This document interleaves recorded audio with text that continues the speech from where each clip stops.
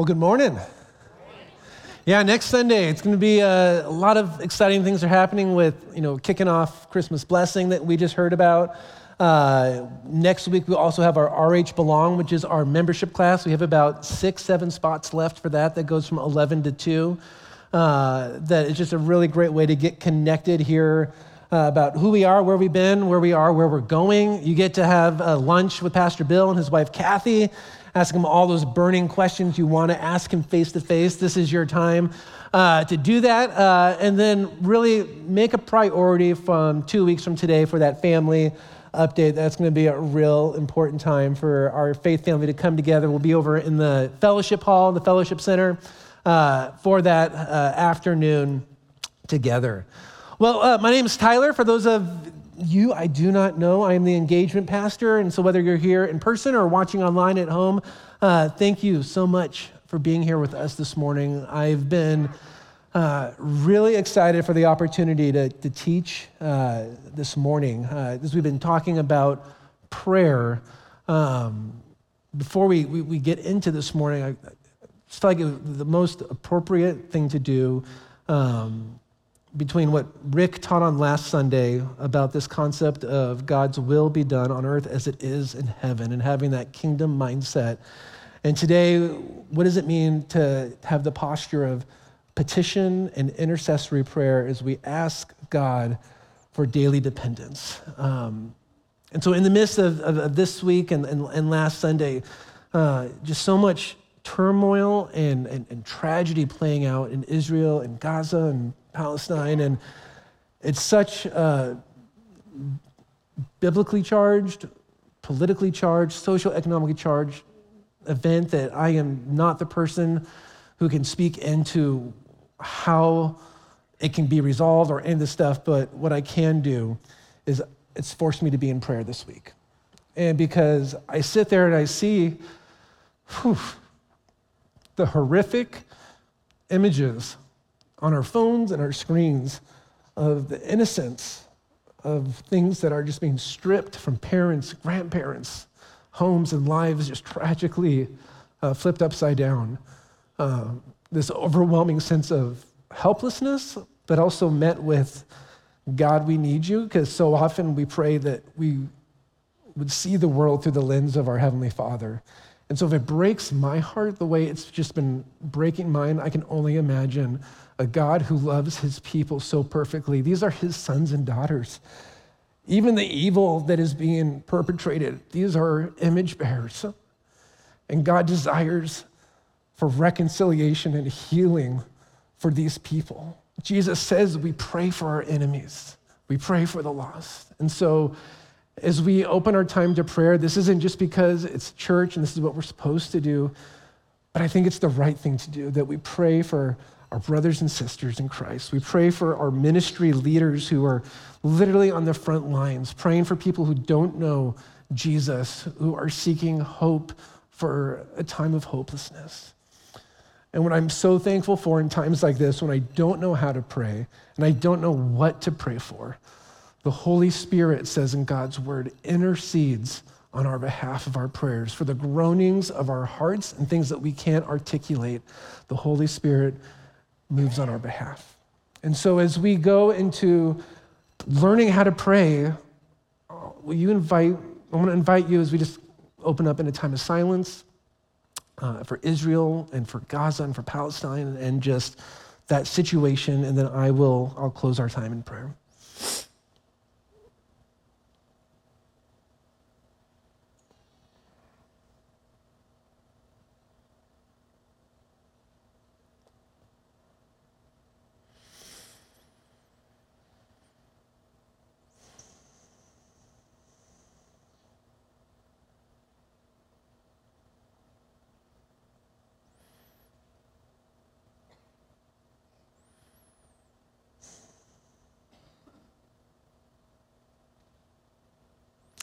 Holy Spirit, we ask that you would just bring about an overwhelming sense of peace that surpasses all understanding, as you say in your word. Lord, we pray for people in power. We pray for local governing officials. And we pray for the community, Lord, that has just experienced so much evil. Lord, and not just this week, we know that there is history. And while we know the history, we also pray in the hope, because we know the future of your will being done on earth as it is in heaven, and that you are bringing about a new creation and a new earth. But Lord, right now, we cry out to you for wisdom. We cry out to you for protection. We cry out to you for healing of the land.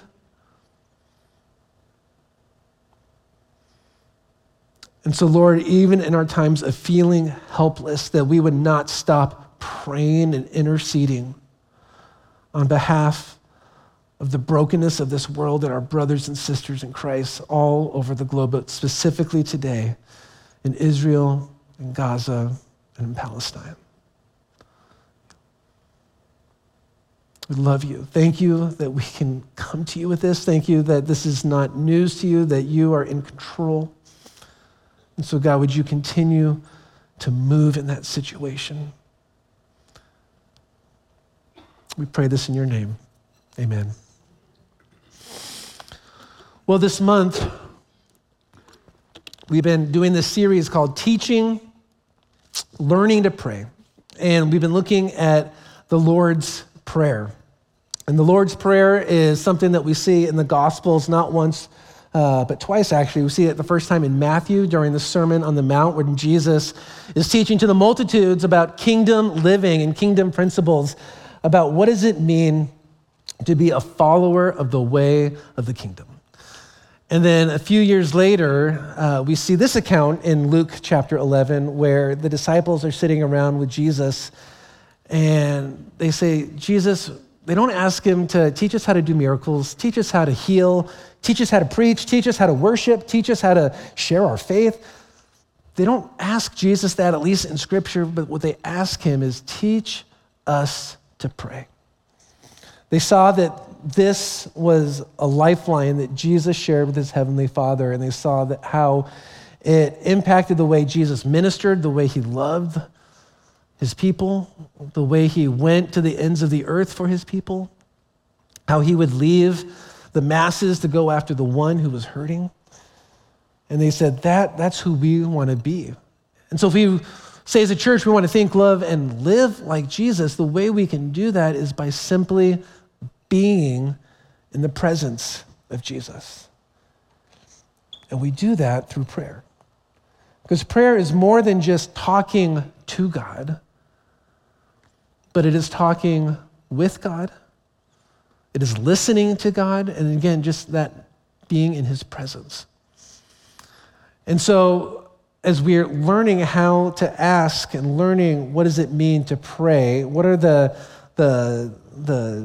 perimeters, the guidelines, the boundaries in which we ask God for things in our lives, it's something that we are on a journey, and something that we will be learning every day of our life this side of eternity, to clamor to be in the presence of Jesus. And so now, I had to kind of relearn a couple weeks ago how to pray, because maybe for parents, grandparents, those of you maybe who babysit, when it comes to bedtime routines, there is a rhythm and there is a pattern.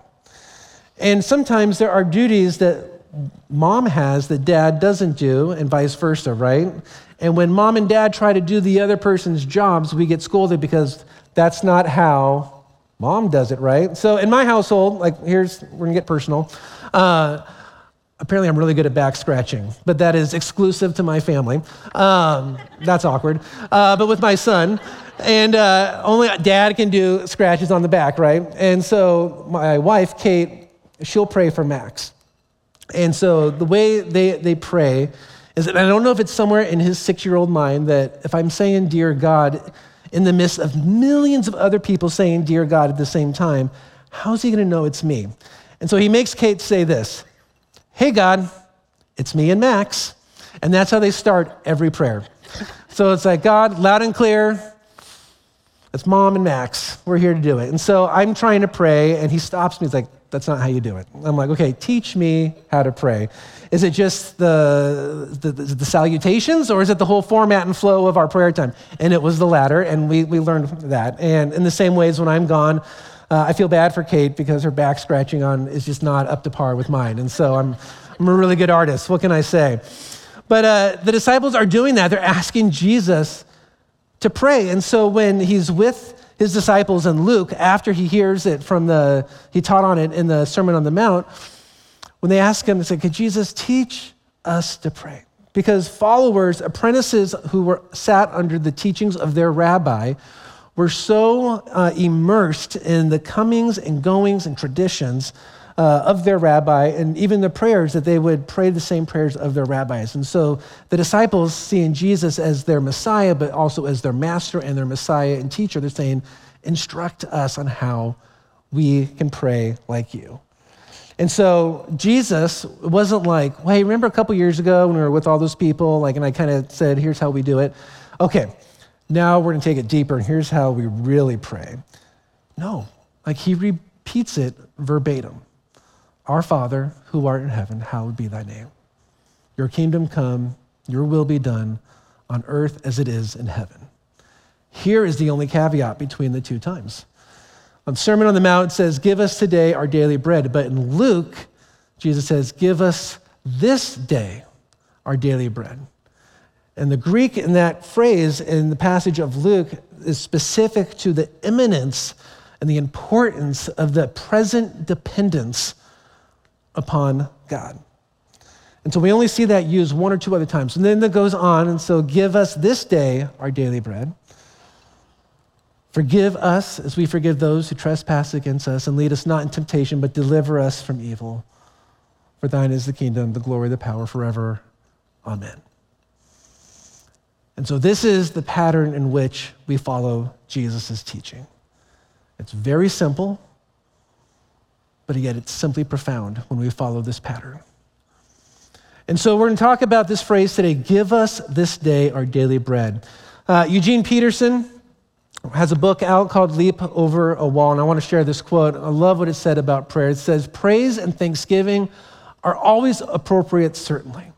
And it's certain that our final prayers will all be praise, heaven reverberating with our amens and hallelujahs. So practicing the scales of praise is always a good idea. But for here and now, we mostly ask. Jesus taught us to ask.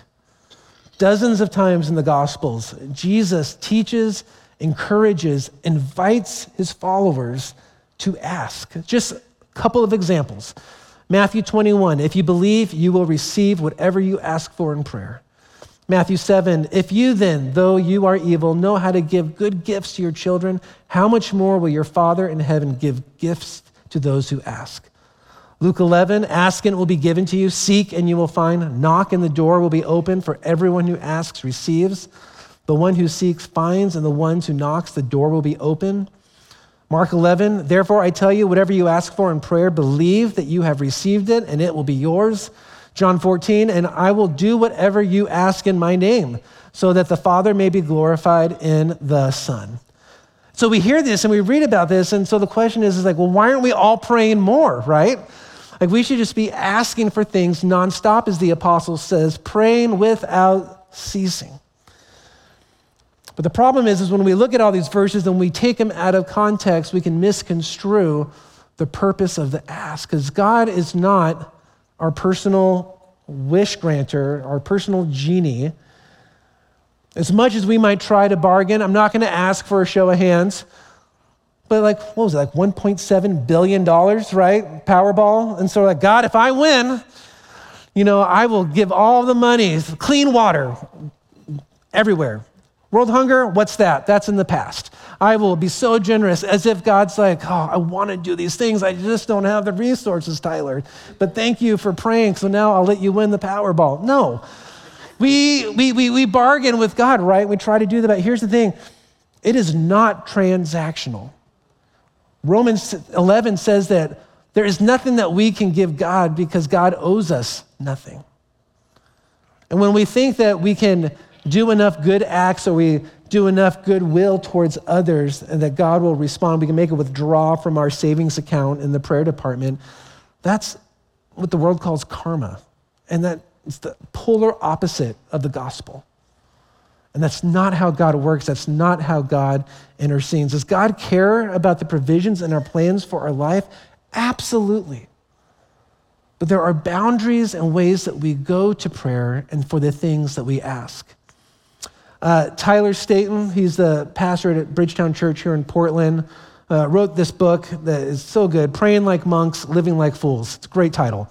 He also sits on the board for 24/7 prayer for North America. Says this, is the assumption of biblical prayer is that God's actions always precedes my requests. The aim is not to get God in on what I think he should be doing. Rather, the aim of prayer is to get us in on what God is doing, to become aware, to join in it, and to enjoy the fruit of participation. Prayer is the recovery of our role in God's created order, the recovery of our true identity and the relationship that defines and that identifies us. Essentially, what it says is when we pray to God, we're reminded that God, it's his story, he's the main character, and we've been invited into it. We've been adopted into his story as sons and daughters for those who follow Jesus. We are not inviting God into our story. We are not the main characters, because then that breeds the lie of self-sufficiency, of control, and that robs us from the richness of a faith of knowing the giver of good gifts. And so when we think about these daily bread prayers, it's when essentially we're saying, God, align the desires of your heart with the desires of my heart. And when we're able to do that, that changes how we pray. It should. It should transform the way we pray. It transforms us, it transforms me. And so how do we do that? And so I was thinking of a funnel, and it starts wide and it kind of gets down to the finer point, so it collects the mess and it can get it to where it needs to be without spilling, right? And so I think of the Lord's Prayer and how we've been going through this. And so we start off with God and his vastness and greatness, who spoke the cosmos into existence, and yet is so infinite and yet personal and intimate with his creation. That not only does he know the numbers of hairs on our head and the breaths that we will take in this lifetime, but he loves us to the point where he gave up his son on the cross. And so we start off with saying, God, you are God, hallowed be your name. We're giving praise and glory where it's due. We're not piling it upon ourselves because it's not where it belongs on God. So we're saying, God, this is who you are. This is where I've seen you in the past, and you are unchanging. So I'm praying and claiming that truth that you are still that way. And then as I wrap my mind around that, then I begin to focus and pray, go, God, in light of these truths and who you are, I have a lot of things going on in my life right now. Good, bad, just kind of in the middle. But Lord, because of who you are, I want your will to be done, not mine. Because if everything was about me, then that's selfishness. And pride gives to us, like it feeds us, pride gives us a gift, but then it takes everything from us.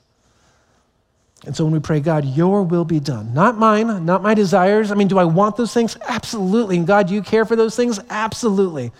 But at the end of the day, I surrender what I want to what is best.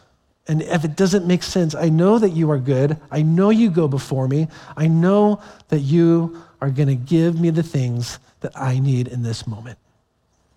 And sometimes those are the things we pray for specifically.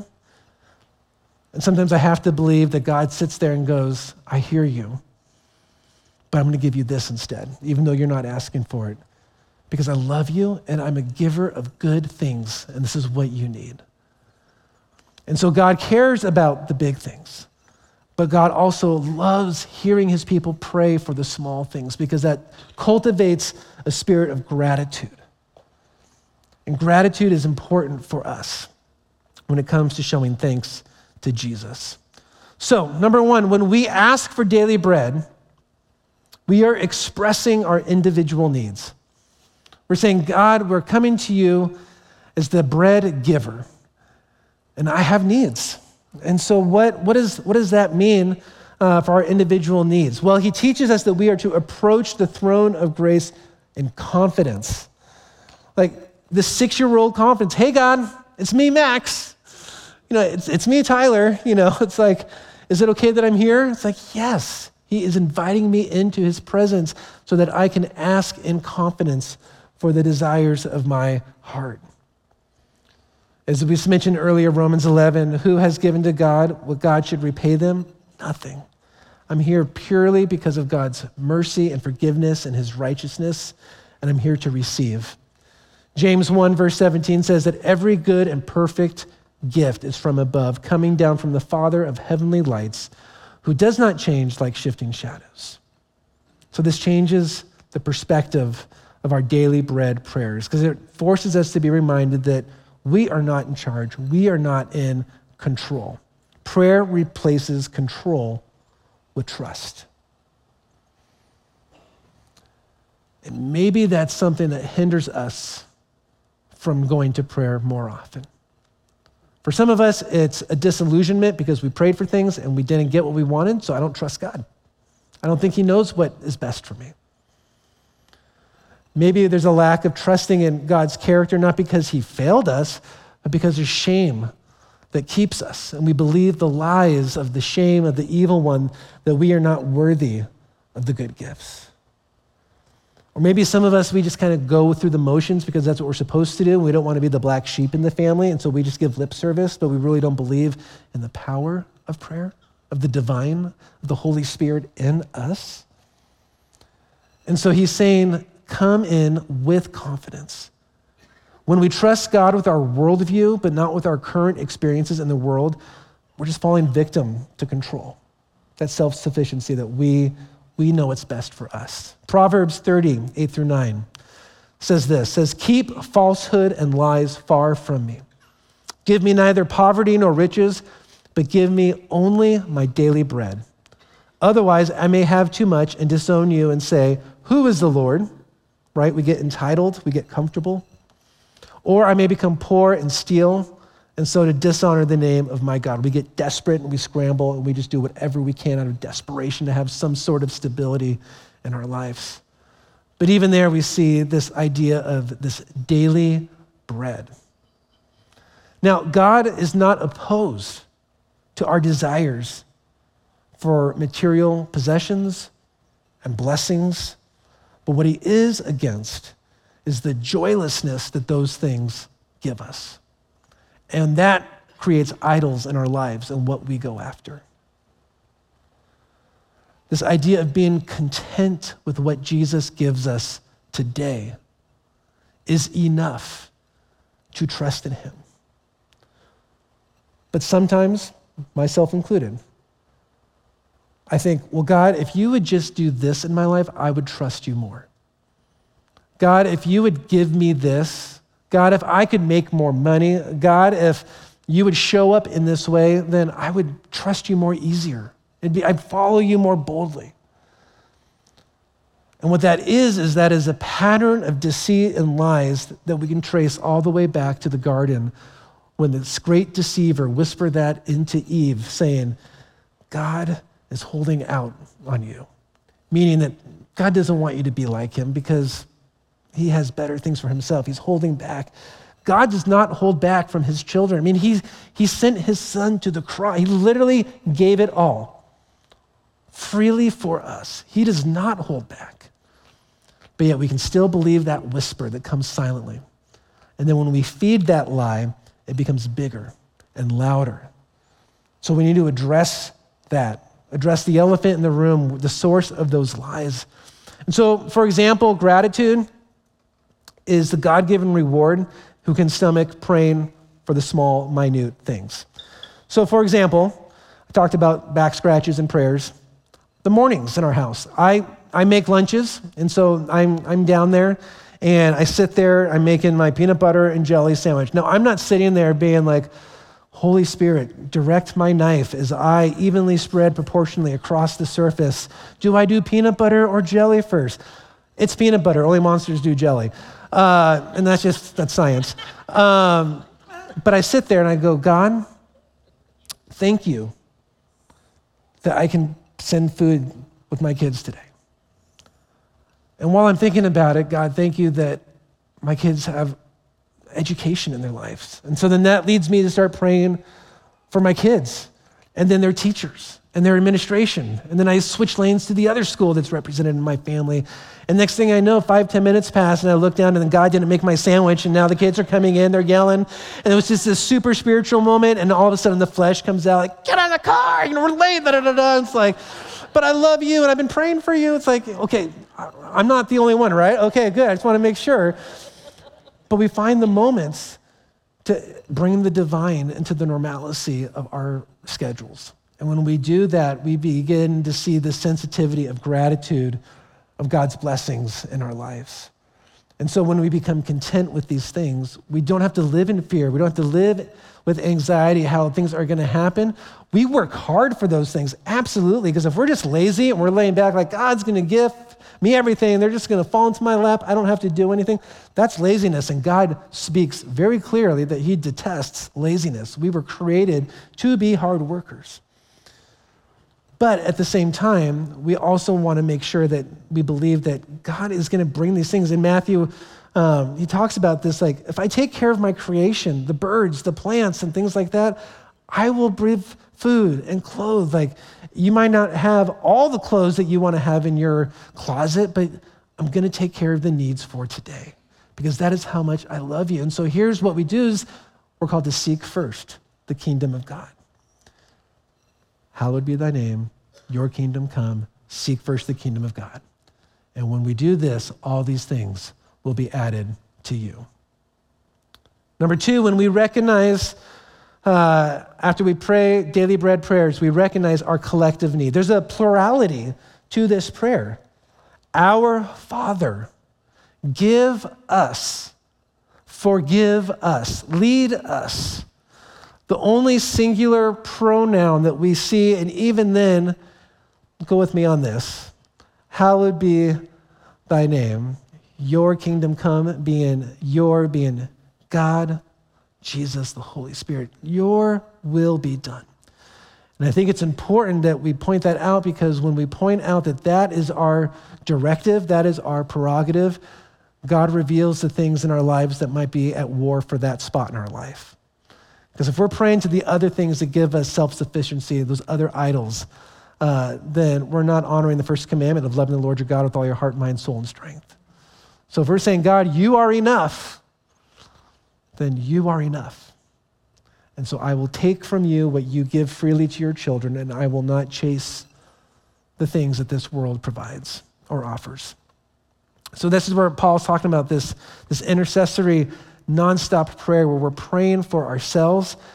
You know, we sit there and like maybe you snapped, you had a short fuse and you said something to your spouse or to a coworker or your kids and you're like, I messed up. God, forgive me. Thank you that you give me second chances. Help me to restore trust. And we could also pray, God, forgive us collectively for the times we mess up. Pray for us as we struggle with the areas of doubt in our faith. Like there's power in praying collectively for each other. Even if we don't know the weeds and the details of people's prayer requests, we can still go on behalf because the Holy Spirit, and we did that this morning praying for our brothers and sisters on the other side of the globe. We're gonna have a chance this morning to actually practice some of these prayers corporately. But Father, forgive them, Jesus said. Intercessory prayer, he prayed for his enemies, but he also prayed for those that he loved. Daily bread prayers reveal our true selves because it changes us and it changes the people we pray for. It makes us less selfless when we pray on behalf of other people. And so Jesus desires that we pray as individuals, but we also pray collectively for that collective need for the body of Christ. Because the Bible is all about community, and that community flourishes collectively, both locally and globally. We see that in Psalms where it says how good and pleasant it is when we dwell together in unity. And so we pray for that unity too. Number 3, when we pray daily bread prayers, We are seeking spiritual nourishment. John 6:48, Jesus says, I am the bread of life. Your ancestors ate manna in the wilderness, yet they died. But here is the bread of life that comes from heaven, which anyone may eat and not die. I, Jesus, am the living bread that came down from heaven.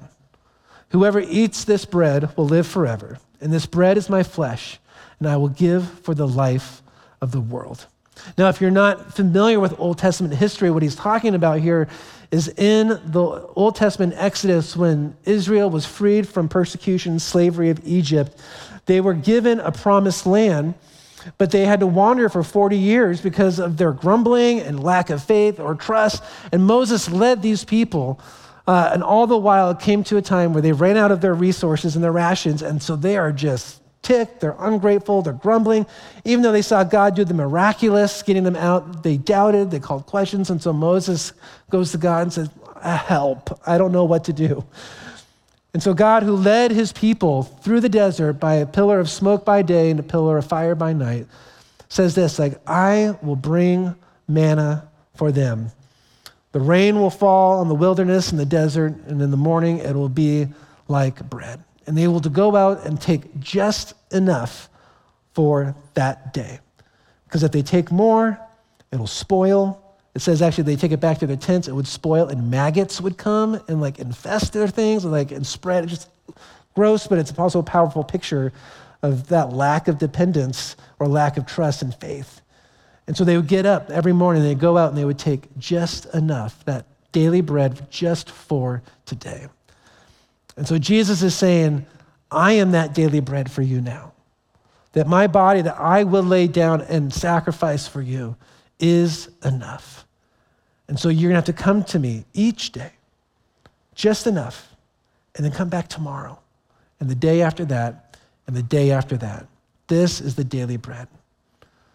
Because God will not withhold from us, like I said earlier, because he did not even spare his own son.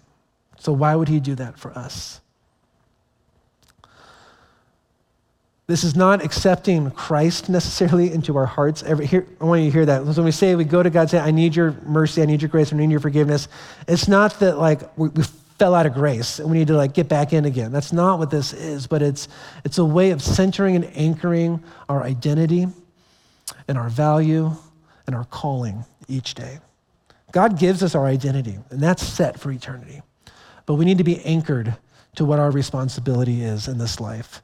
And so that's what going to God each and every day is about. He wants us to be reminded that his mercies are new every morning. So every morning we anticipate that as we go to God, that he gives us new mercies. He gives us new grace so that our cup overflows, and so that way we can be so full of his presence and spirit that we cannot help but then go out and bless those in our lives. But the caution is, again, that trap of self-sufficiency can give us the driest spiritual experience that one could ever have. It's like those maggots that just wreak havoc in our soul. That's why John 15, Jesus talked about that anchoring thing, using this example, this beautiful imagery of the vine and the branch. And he says, if you remain in me, it says in some translations, others say, if you abide in me, and remain in me, you will have life, and you will flourish, and you will be fruitful beyond your imagination. Because if you are detached from the vine and you are detached from the branch, you will have fruit, but it will spoil, and it will not be replenished. And it says that you'll just get tossed into the fires and burn, because you need to have that connection to the Heavenly Father to experience that daily bread experience. This type of intimacy breeds both relationship and empowerment, because asking is the experience of prayer at its most relational. When we are going to God, even though God is all-knowing, he knows everything about us, he wants to hear us ask. Even when we are in the most basic or most dire needs, and it's like, it's so obvious, God, what I need, I just need you. He empowers us, and he wants to hear us ask specifically. And we see time and time again in the Gospels when Jesus was with people who were hurting, ailments, sick, he would ask them, do you want to be healed? And it's like, yes, of course. And he's like, I want to hear you say it. Jesus could have just walked in through town and just simply by being in the presence, it could have just been like seeing the wave in a stadium, right? Of just the healing power just go through a place. But Jesus invites his children because of that intimacy. I want to hear you ask. And because I'm your loving Father and the giver of good things, as it gives glory to me, I want to answer and intercede. I heard it said that a God-given desire is only fulfilled by God-given means because heaven is the engine room, but earth is where our prayers are answered. Another way of saying that the earth is the atmosphere in which that heaven invades in response to our requests. Which then leads me to this last point, that daily bread prayers remind us of the promise and the presence of God.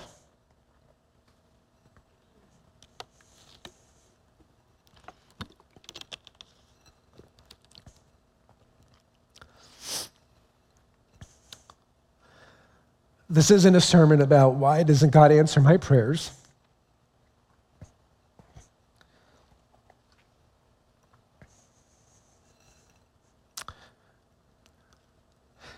And I say that because these last 2 months,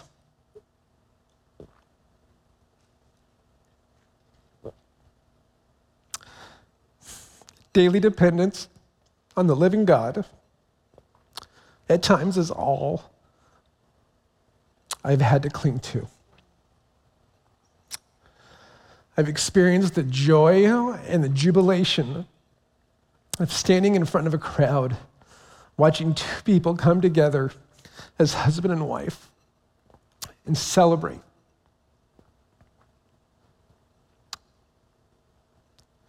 I've also stood in front of people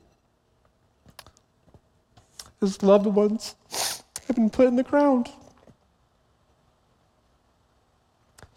And I've been in memorials where people have been ripped from our life.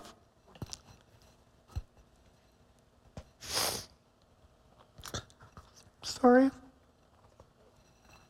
And it's like, God, why? Many of those situations, prayers of joy for answering, bringing a godly spouse for my child,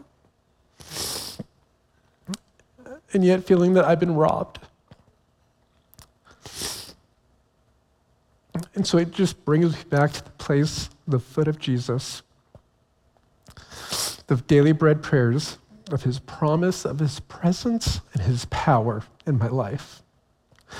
Because you see, pain is a portal to great, deep faith in God. But pain can also be a portal that people run from God in anger and hurt. So when we face pain, and not just pain like I'm disappointed because I didn't get that promotion, or I didn't get that grade that I studied for, or I asked somebody out and they rejected me. But I'm talking about earth life-shattering pain. That doesn't change that God is good. That doesn't change that he is faithful. And it does not change that his mercies are new every morning. And even if his will is not my will, it does not mean that God caused those things. We live in a broken world where sin and evil are running rampant, and we live in brokenness physically, emotionally, and spiritually. And there are things that are going to play out that just challenge us and break us this side of eternity until God's kingdom is here in this earth. But we get glimpses of that when we are in the presence of Jesus and how we pray. So I want to end with this passage of Psalm 23, and I love it because it is a prayer of daily bread. The Lord is my shepherd. He is the bread giver. I lack nothing because he gives me all that I need. He makes me lie down in green pastures. He leads me beside quiet waters.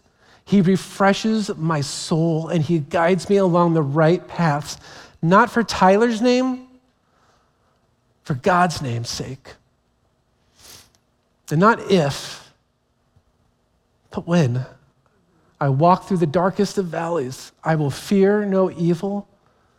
Not because you are at the finish line being like, keep coming, I'm here, I'll be here. But it says, you are with me, and your rod and your staff, they comfort me. That is present tense language. That when we say, God, give me today this daily bread, that is a present need, and God gives that. And then this stuck out to me this week. Read it countless of times before, but for whatever reason, you prepare a table before me in the presence of my enemies. So even when we are in the midst of our hardships and we are battling things, fear, anxiety, self-worth issues, depression, and we just feel like we can't take another step forward because our enemies' voices are just overwhelming, what does God's word say? I'll meet you there. And I'm going to provide a feast for you and me to enjoy a rich presence and encounter so that even in the presence of your enemies, they know that I am God, they are not, and that I have sovereign power over all things in this world. You anoint my head with oil, and it's not like just a drop. He doesn't just tease us as a reminder. It says that our cups overflow to the point that, God, I can't take any more, but thank you. And surely your goodness and love will follow me all the days of my life. And I will dwell, future hope, future promise, in the house of the Lord forever. So when I read that passage of scripture, I just see daily bread all over that. And the promise of the presence and power of a heavenly Father who loves his sons and daughters. And so we can just say, Father, give. And not from a place of entitlement or selfishness, but just utter dependency on our Creator. And so we're going to practice that this morning. The act of asking, the act of receiving, and the act of listening. So I'm going to invite, stand up, just where you are in your seats. And there is a posture of prayer, simple. And it doesn't enhance the prayer experience. God is not listening all of a sudden like, whoa, the hands are up, hold on. But it is a posturing of our hearts. That when we say, Father, give me this day our daily bread, we just listen and we receive. And we ask. And so we're going to do that. And we're going to sit here for about, 60, 90 seconds. And I'm okay with silence. And maybe sometimes it's hard for us to hear God's voice and to focus on God because of all the things that vie for our attention. So I invite you, just in the quietness of your hearts, in the posture of ready and willing to receive what it is that we ask of God in this place this morning, that we would do that now.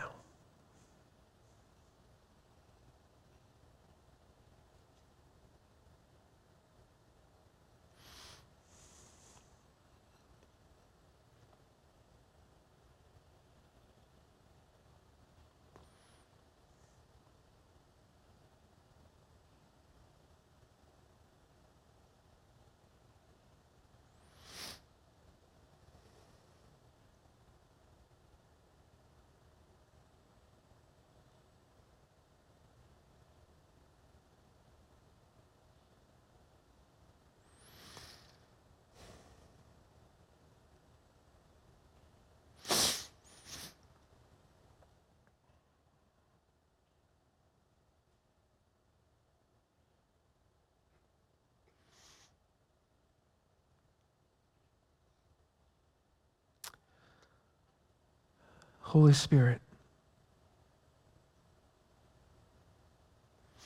give us this day our daily bread.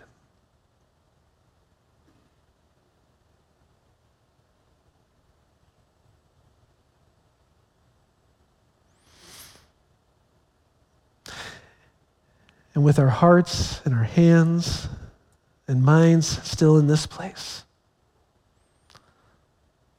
I'm going to invite us to do something that might feel uncomfortable.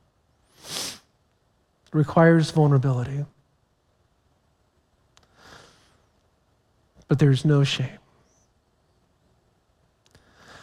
There might be people in this room, in this space today that are like, I received the bread, but I need seconds. I need more. If there is something going on in your life and you would like prayer,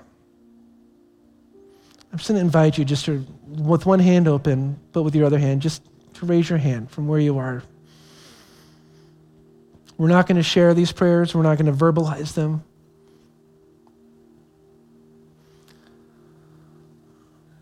This is the beauty of how petition and intercession come together.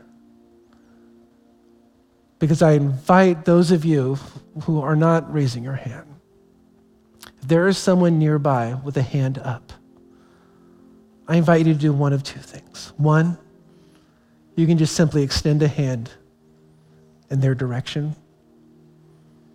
You don't need to know what's going on, the Holy Spirit does. But if there is someone close by to you, and they're comfortable with it, I invite you just on their shoulder to lay a hand on them.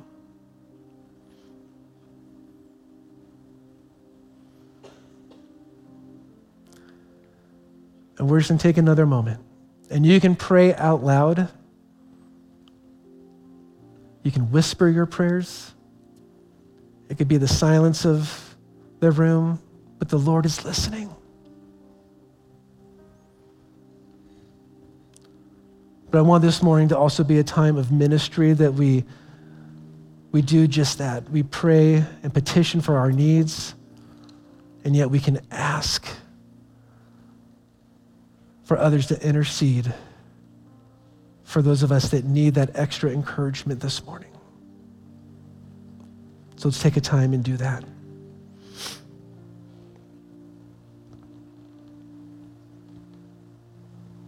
Yes, Jesus. Holy Spirit, move. You know the hearts of the people. Pray that you'd be light. You'd be comfort, wisdom.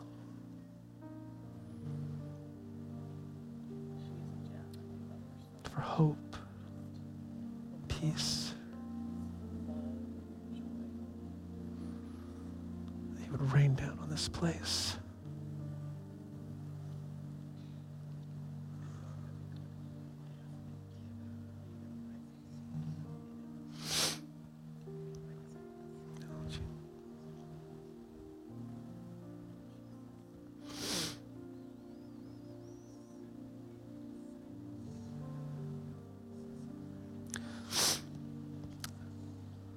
In the words of the prophet Isaiah, but those who hope in the Lord will renew their strength. They will soar on wings like eagles, and they will run and not grow weary, and they will walk and not be faint. So, Holy Spirit,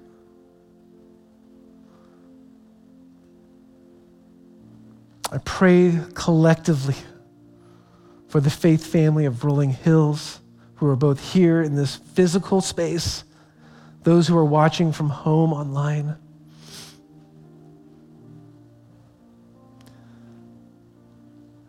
God, would we just be reminded of a daily dependence upon you, the giver of gifts, the giver of of forgiveness and mercy and grace and the restoration of a relationship with you that once was broken and nothing that we could ever fix on our own works. So we're reminded of the body that was broken for us.